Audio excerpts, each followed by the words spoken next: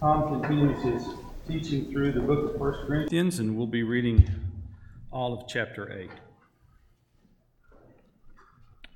Now concerning things sacrificed to idols, we know that we all have knowledge. Knowledge makes arrogant, but love edifies. If anyone supposes that he knows anything, he has not yet known as he ought to know. But if anyone loves God, he is known by him. Therefore, concerning eating of things sacrificed to idols, we know that there is no such thing as an idol in the world, but that there is no God but one. For even if there are so-called gods, whether in heaven or on earth, as indeed there are many gods and many lords, but yet for us there is but one God, the Father, from whom all things, and we exist for him, and one Lord Jesus Christ, by whom are all things, and we exist through him. However, not all men have this knowledge, but some, being accustomed to the idol until now, eat food as if it were sacrificed to an idol, and their conscience, being weak, is defiled. But food will not commend us to God. We are neither the worse if we do not eat, nor better if we do eat. But take care that this liberty of yours does not somehow become a stumbling block to the weak. For if someone sees you, who have knowledge, dining in an idol's temple, will not his conscience, if he is weak, be strengthened to eat things sacrificed to idols? For through your knowledge he who is weak is ruined, the brother for whose sake Christ died. And so, by sinning against the brethren and wounding their conscience when it is weak, you sin against Christ. Therefore, if food causes my brother to stumble, I will never eat meat again, so that I will not cause my brother to stumble. Lord Jesus, as we enter that important passage that discusses knowledge and love and liberty, help us be guided by the priority of love. In Jesus' name.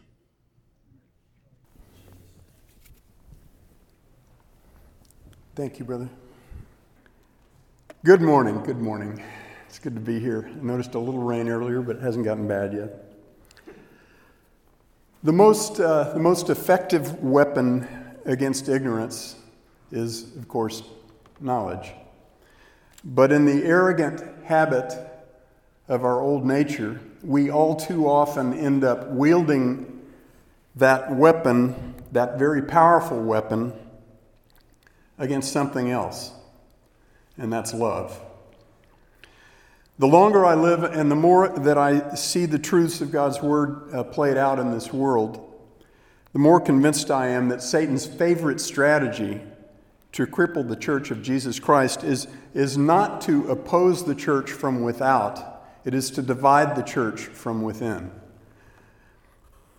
I'm also convinced that the weapon that Satan uses most effectively to accomplish that tearing apart of Christ's church from within is not falsehood, it's not ignorance, it's knowledge. It's legitimate, accurate knowledge wielded by Christians in a way that tears down rather than builds up, and that violates love for God and love for one another. I asked Joe to read all of chapter 8 this morning so we would see the entire flow of the chapter. And we're going to touch on several verses that were just read. But the focus of our attention this morning will be on the first 3 verses of chapter 8. We'll dig deeper into verses 4 through 13 when we come back to this study of 1 Corinthians in about a month. Between now and then, we have a congregational meeting next Sunday in lieu of teaching.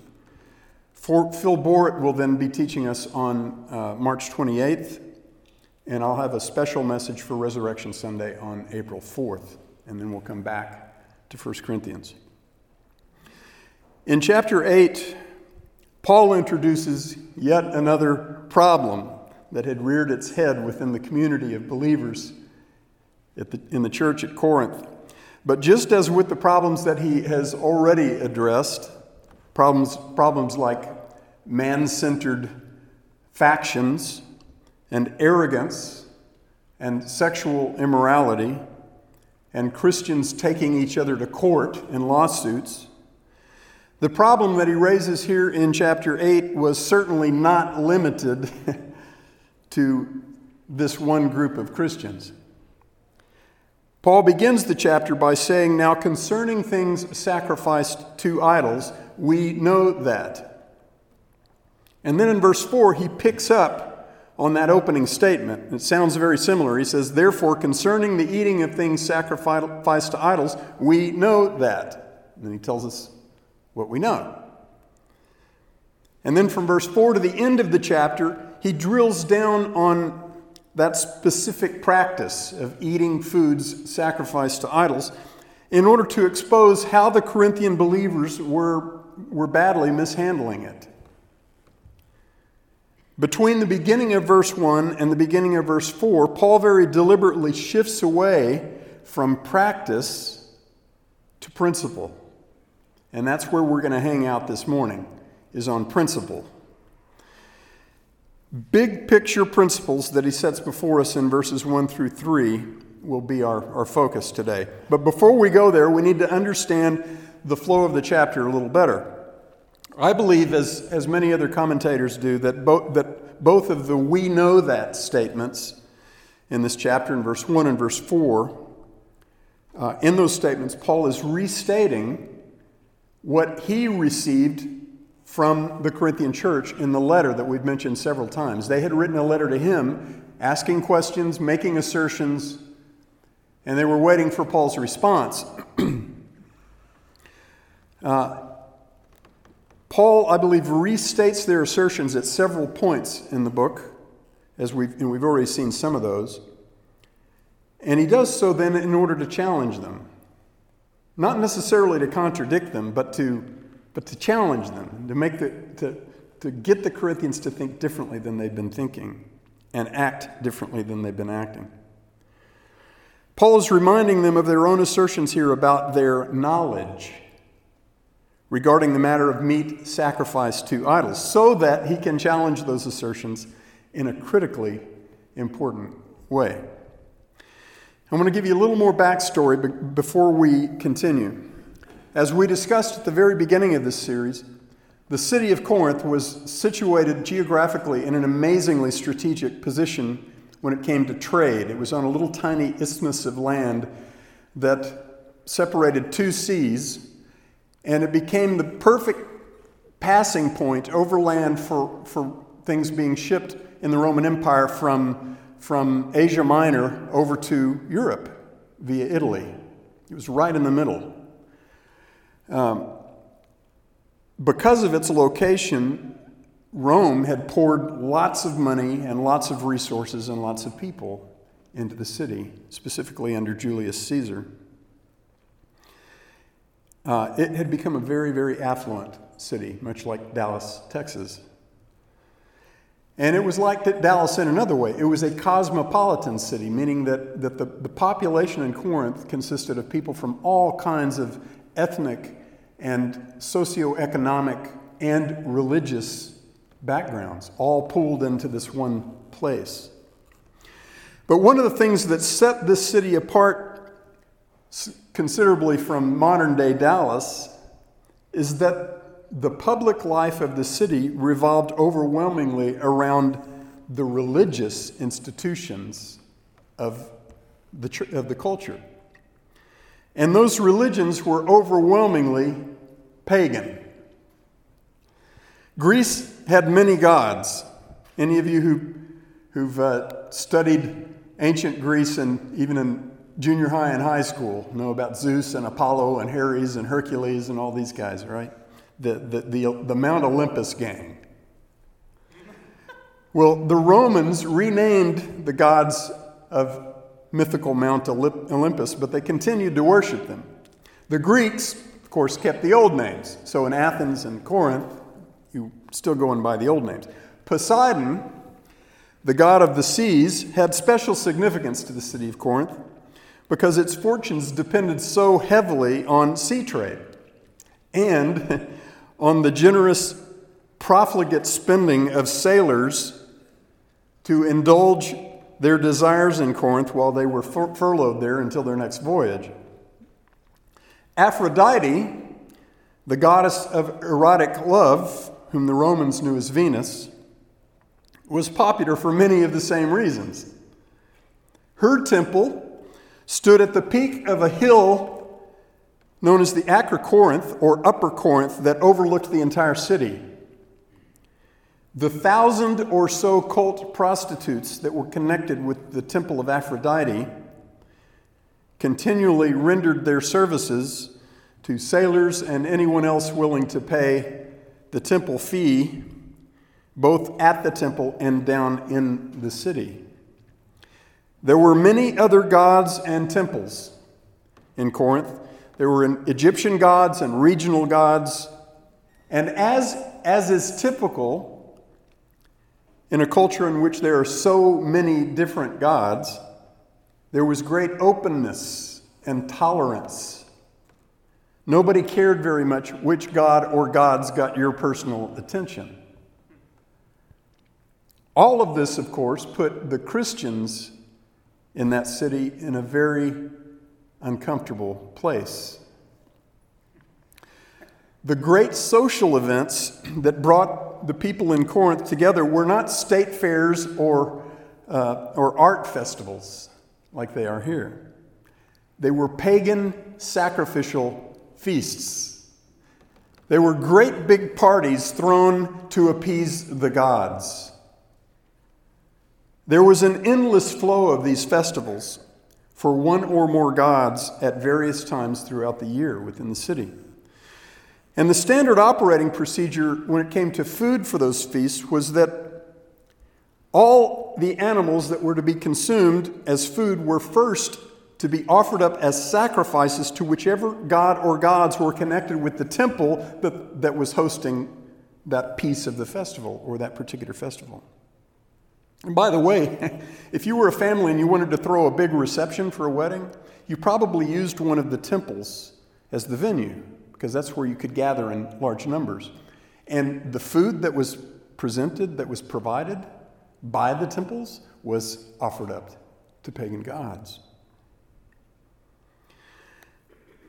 The priests at the temples would, since those festivals were kind of like church potlucks, there was always a lot more food prepared than was consumed, and a lot more animals sacrificed than were even cooked. So what the priests did is they had the first dibs to get whatever meat was left over that was needed for their families, and then they took the excess and they sold it to the meat markets. They sold it to the butchers throughout the city of Corinth. And so when you went and you bought meat, you had no idea whether it had been offered up to an idol or not, unless you bought it from a Jewish butcher, which very few people except Jews did. Here's where it got really tricky for the Christians.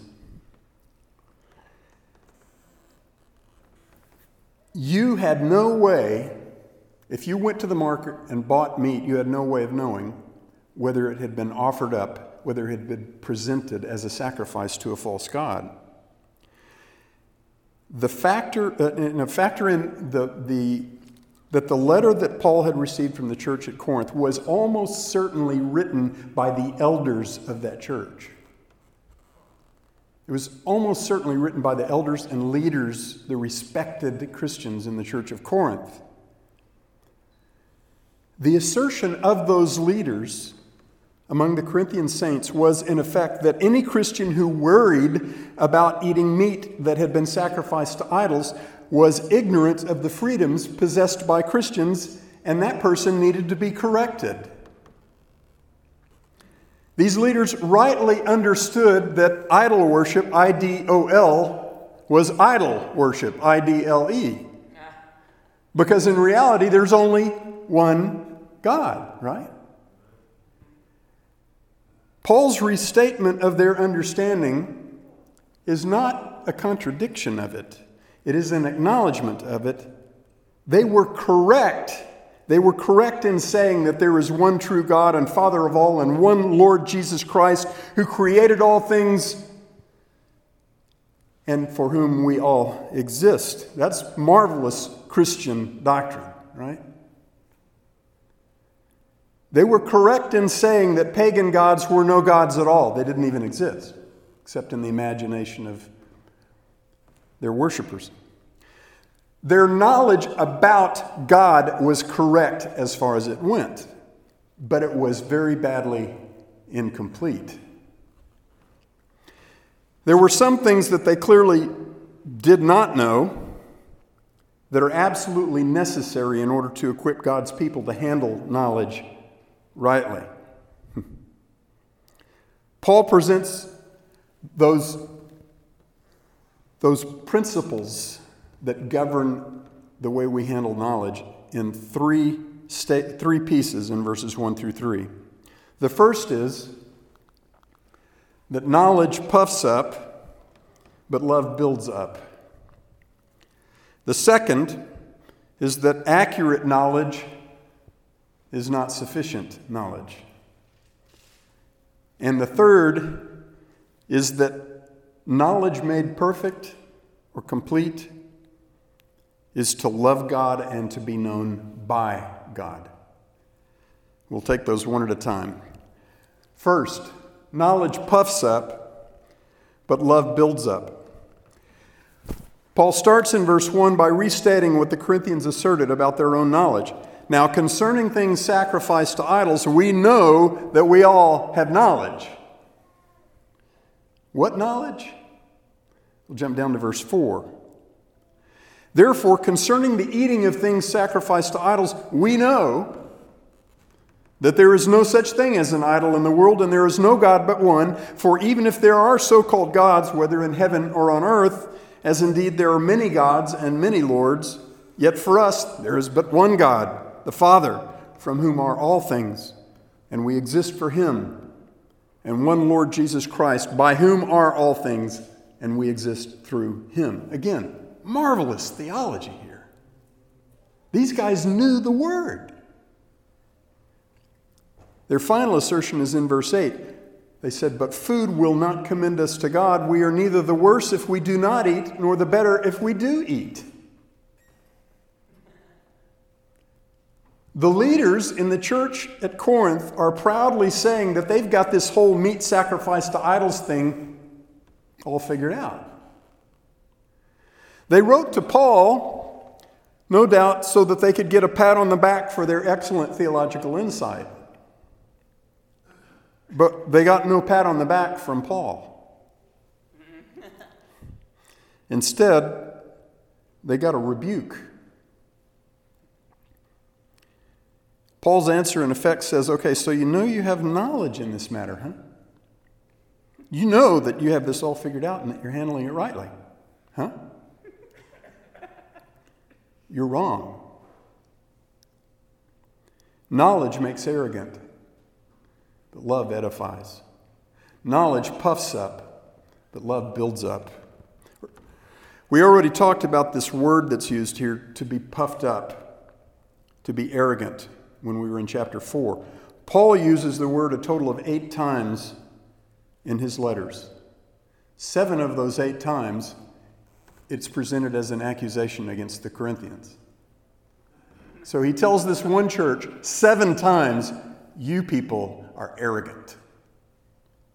Perhaps that should get their attention.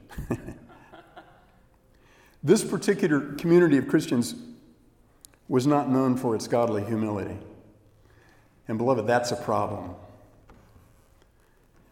That's a very, very big deal to God. Oh, they had knowledge running out their ears. But they were using that knowledge as a bludgeon rather than a blessing. The leaders in that church were lording over rather than leading with love. Now, it may be easy for us to kind of dismiss the principle of this passage because we can't relate to the practical situation that Paul is dealing with here. I bought a lot of meat in my day, and I've never run across a label that said, Poseidon Prime or Aphrodite's finest. But you and I must not miss the timeless principle that Paul is setting before us here. Imagine, and in order to get it, sometimes you know what we have to do? We have to try to transport ourselves back culturally and kind of try to put ourselves in the shoes of the people that received what was written. Imagine if you were a new believer within the Christian community in Corinth, especially if you were a believer whom God had saved out of a deeply entrenched family tradition of worshiping one or more of the pagan gods. Not just superficially, but devoutly. What if you'd grown up firmly believing that your health, your well-being, even your ability to bear children, all depended on appeasing the gods that were worshipped in one of those pagan temples in the city? What if you had believed all your life that pleasing those gods was your only defense against the terrible demonic forces that were all around you? So for years you had consumed meat sacrificed to idols as if your life and your livelihood absolutely depended on winning the good favor of the gods to whom that meat was offered up. But now, God had brought you out of all that terrible darkness into the marvelous light of His grace, into union with Jesus Christ together with all His redeemed, whether Jew or Gentile. Can you understand why it might be onerous to you to eat anything that even might have been offered up to one of those idols? What if you went to dinner at the home of one of the elders of your church? When the meal was served, you politely asked about the origin of the meat, for all the reasons already stated, because of your personal history. And what if the elder of that church told you he wasn't sure which butcher it came from or where it came from before it got to the butcher, but that was nothing for a Christian to be concerned about? What if he told you that even the fact that you asked such a question proved you to be a legalist? That there was no reason at all for you not to happily eat that meat because we all know that no God exists except the one true God? Can you see how it might tear at your conscience before God if you followed that elder's lead and ate that meat? In that scenario, beloved, the elder's arrogant confidence that his knowledge about God tells him everything that he needs to know and that everybody else needs to know causes him to violate godly love toward a brother in Christ. What Paul is saying here in no uncertain terms is that even if a believer's accurate knowledge of God enables him to eat that meat with a crystal clear conscience before God, if that same believer creates confusion or guilt in another believer's heart that causes that believer to violate his conscience before God, the first believer is turning his knowledge into sin. Beloved, you can be propositionally right at the same time that you are relationally dead wrong. Not just wrong, but according to verse 11, sinning against Christ. And it's the relational part that matters most to God. I had a friend a long time ago. His name was Dan. He was national director for Campus Crusade in Mexico for a while. He had never taken a drink of alcohol in his life. He was raised a multi-generational Baptist. And he got down there and they all drank wine with meals. You know what he did? He drank wine with meals. Paul says, I have become all things to all people in order that by all means I might win them more. This works both directions. It works both directions, whatever the issue is. It's about love. Now we're going to look further at what Paul says about weak versus strong conscience regarding any matter of practice and how that distinction manifests itself in our own cultural context when we come back to this passage in a few weeks. There's a lot to consider in this 1:13 verse chapter. But for now, I want to make sure we see the big picture. The first facet of that big picture is that knowledge that is not under the controlling influence of godly love puffs up. but genuine godly love builds up. The second facet of that picture is in verse 2, and that is that accurate knowledge is not the same thing as sufficient knowledge. There's an old saying that has persisted through many generations of THM students at Dallas Seminary. It's a 4-year program, 128 hours. When you come to DTS, you're sure you already know everything you need to know about the Bible. You just need the credentials to prove it. By the end of your second year, you begin to realize there are some things you don't know all that well. By the end of your third year, you become painfully aware that there are a whole lot of things that you don't know all that well. And by the time you graduate, you finally figure out that what you do know pales in comparison with what you don't know. Some finish seminary having gone through the opposite course of conclusions about their knowledge.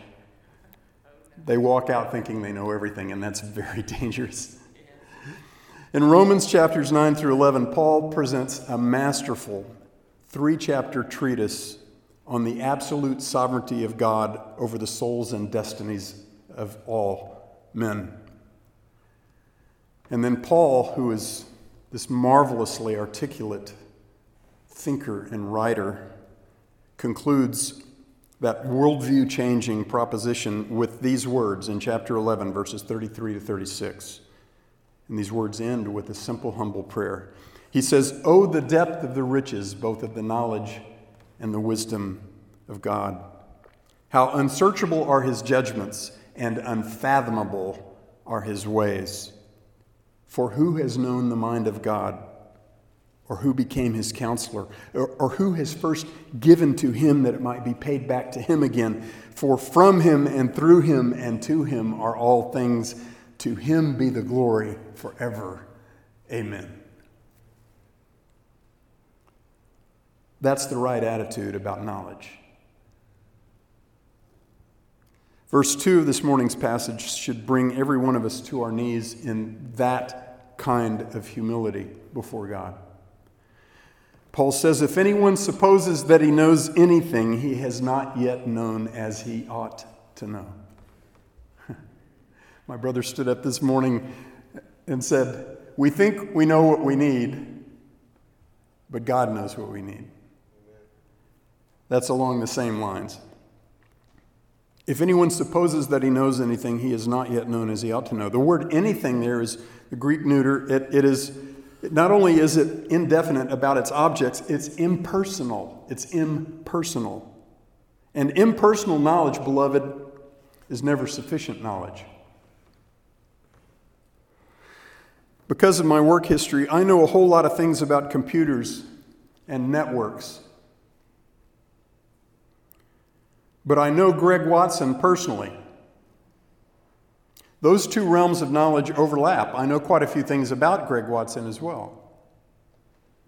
But one of those realms of knowledge goes very much further than the other. Paul says that first kind of knowledge, no matter how extensive it is, no matter how detailed and broad and comprehensive it is, even when it is knowledge about God, is really nothing to get very excited about. Because that kind of knowledge is insufficient to equip you to love well and therefore to live well. In Psalm 95, King David described the failure of the Israelites during the 40 years of their wilderness wanderings in the desert of Sinai after they had been unwilling to enter the land of promise because of the giants who were in the land. They had not trusted God. In that now 3,000-year-old psalm, David presents the words of God himself. He writes, "When your fathers tested me," this is God speaking, "when your fathers tested me, they tried me, though they had seen my work. For 40 years I loathed that generation and said they are a people who err in their heart and they do not know my ways." They had seen my work, but they did not know my ways. "Therefore I swore in my anger, truly they shall not enter into my rest." The Israelites had firsthand knowledge about God, a lot of it. They had seen his work with their own eyes as he dispensed 10 mighty plagues against Egypt to liberate Israel from their harsh bondage. They saw with their own eyes that he parted the sea and led them through it on dry ground and then drowned the entire Egyptian army in that same body of water. It was that same generation of Israelites that had first received God's law through Moses, the law that showed them the character and the ways of God as his ways were to play out in their real-life relationship with him and with each other.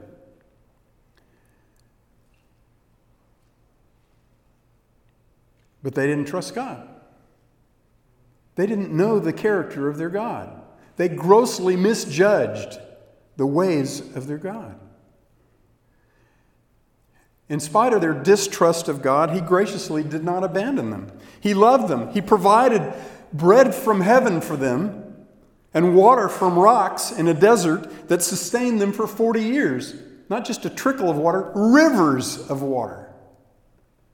He protected them from all their enemies on every side. He made the sandals on their feet last for 40 years. But he did not turn a blind eye to their faithlessness.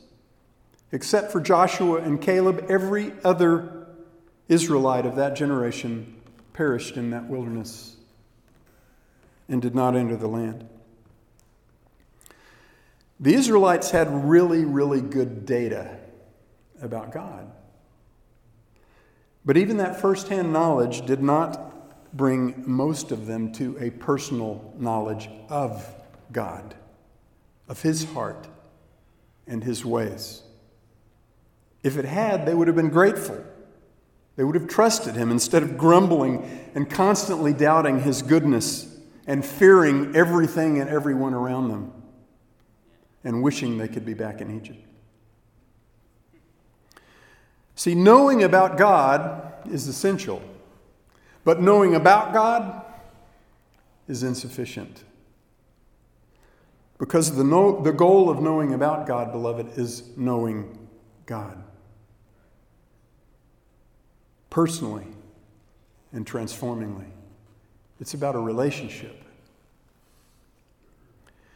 We are lovers of knowledge, especially in the industrialized West. But the knowledge that we love to exalt is not the knowledge that makes us godly. If you go all the way back to the very first sin of mankind recorded in Genesis 3, and by the way, it was my dear sister Sharon who raised this point with us when we were having our sermon discussion on Wednesday, the group that does that. If you go all the way back to the very first sin of mankind recorded in Genesis 3, you'll find that that sin, which revealed the truth about the hearts of mankind, proceeded from man's unwillingness to be contented with either the provision of God or the knowledge that God had given them. Adam and Eve had a more perfect circumstance than any human being has had since the garden. They were surrounded by an abundance of evidence of God's loving kindness and goodness. They had a far more pervasive knowledge of good than any human being has had since the fall. The motivation for that first sin was not merely to finally get to eat the one thing in their whole world that God commanded them not to eat. The nature of Satan's temptation was along different lines than that.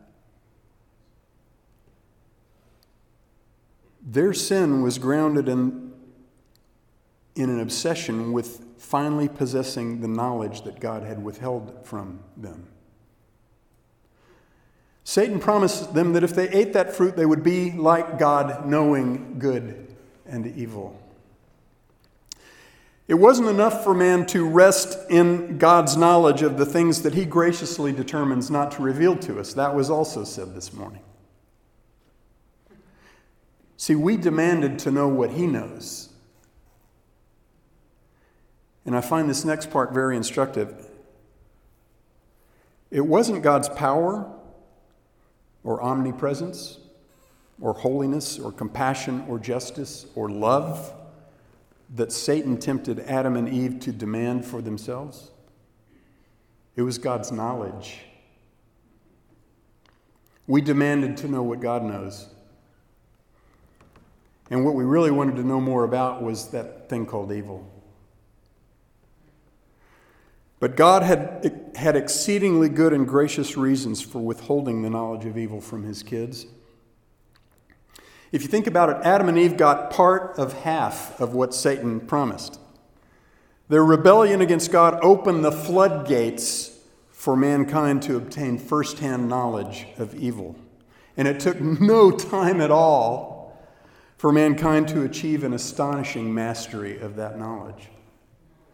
In Genesis 6, a mere 3 chapters after the record of the fall, God looked down and, quote, saw that the wickedness of man was great on the earth and that every intent of the thoughts of his heart was only evil continually. Sounds like we kind of got the evil thing pretty well at that point.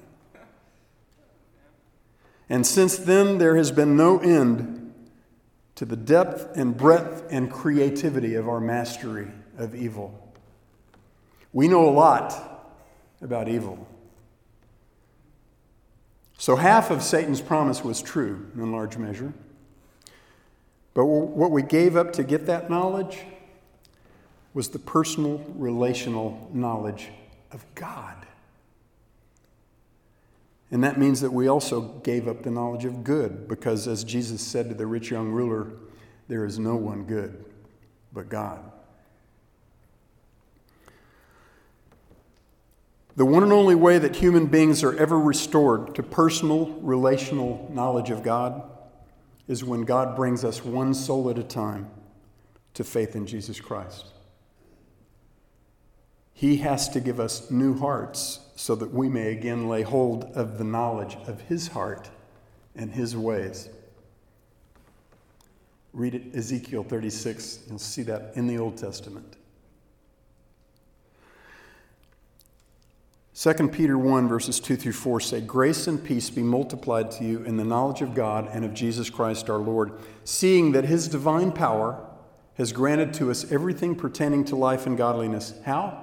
Through the true knowledge of him who called us by his own glory and excellence. For by these he has granted to us his precious and magnificent promises, so that by them you may become partakers of the divine nature, having escaped the corruption that is in the world by lust. In John 17:3, Jesus said, "This is eternal life." You know what? People talk about what life is. Jesus told us, "This is eternal life, that they may know you, the one true God, and Jesus Christ whom you have sent." Personally. Beloved, until God makes us to personally know him, to know his ways and his heart, whatever knowledge we possess is insufficient for life and godliness, because this is relational, not propositional. It is insufficient to make us partakers of the divine nature. It is insufficient to grant us escape from the corruption that is in the world by lust. And let me quickly clarify something. When I say it's relational and not propositional, that doesn't mean the propositional is insignificant. In fact, you can't get to the relational without the propositional. Tim Keller said once, "You can know the Bible without knowing God, but you can't know God without knowing the Bible." The mind gate is how God gets to our hearts. And the Word is what we need to know. The only way that we enter into a sufficient knowledge of God is when that knowledge becomes knowledge of him instead of just about him. He is the only one who grants that knowledge. All right, so the first principle we must embrace in order to handle knowledge rightly is that knowledge puffs up, but love builds up. The second principle is that accurate knowledge is not the same as sufficient knowledge. The third principle that we must embrace in order to handle knowledge rightly is in verse 3. And that verse says, "But if anyone loves God, he is known by him." That may not be what we would expect to hear. You might be thinking, what does God's knowledge of me have to do with my knowledge of him?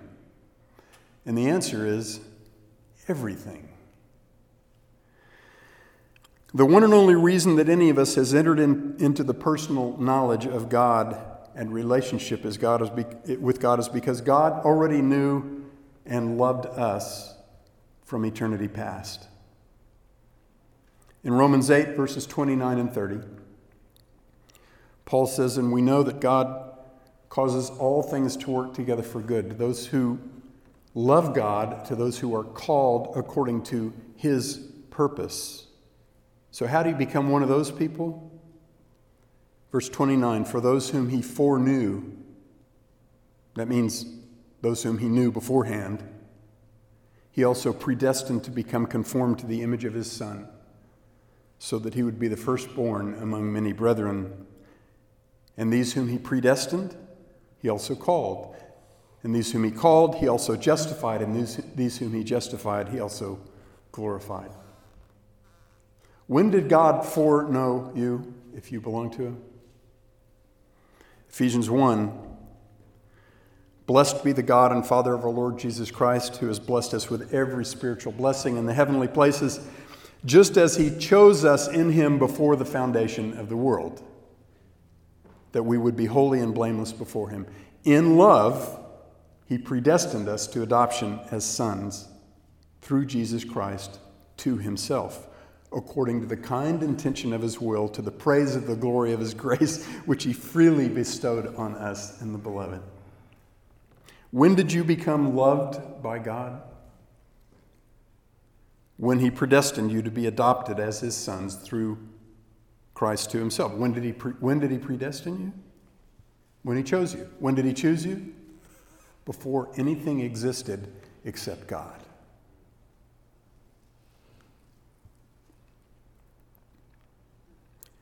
You know God and love God because God first knew you and made you the object of his love. That is eminently clear throughout the Bible. John 10, Jesus said, "My sheep hear my voice, and I know them, and they follow me. And I give eternal life to them, and they will never perish, and no one will snatch them out of my hand. My Father who has given them to me is greater than all, and no one is able to snatch them out of the Father's hand." That's real security. 1 John 3:16 says, "We know love by this, that he laid down his life for us, and we ought to lay down our lives for the brethren."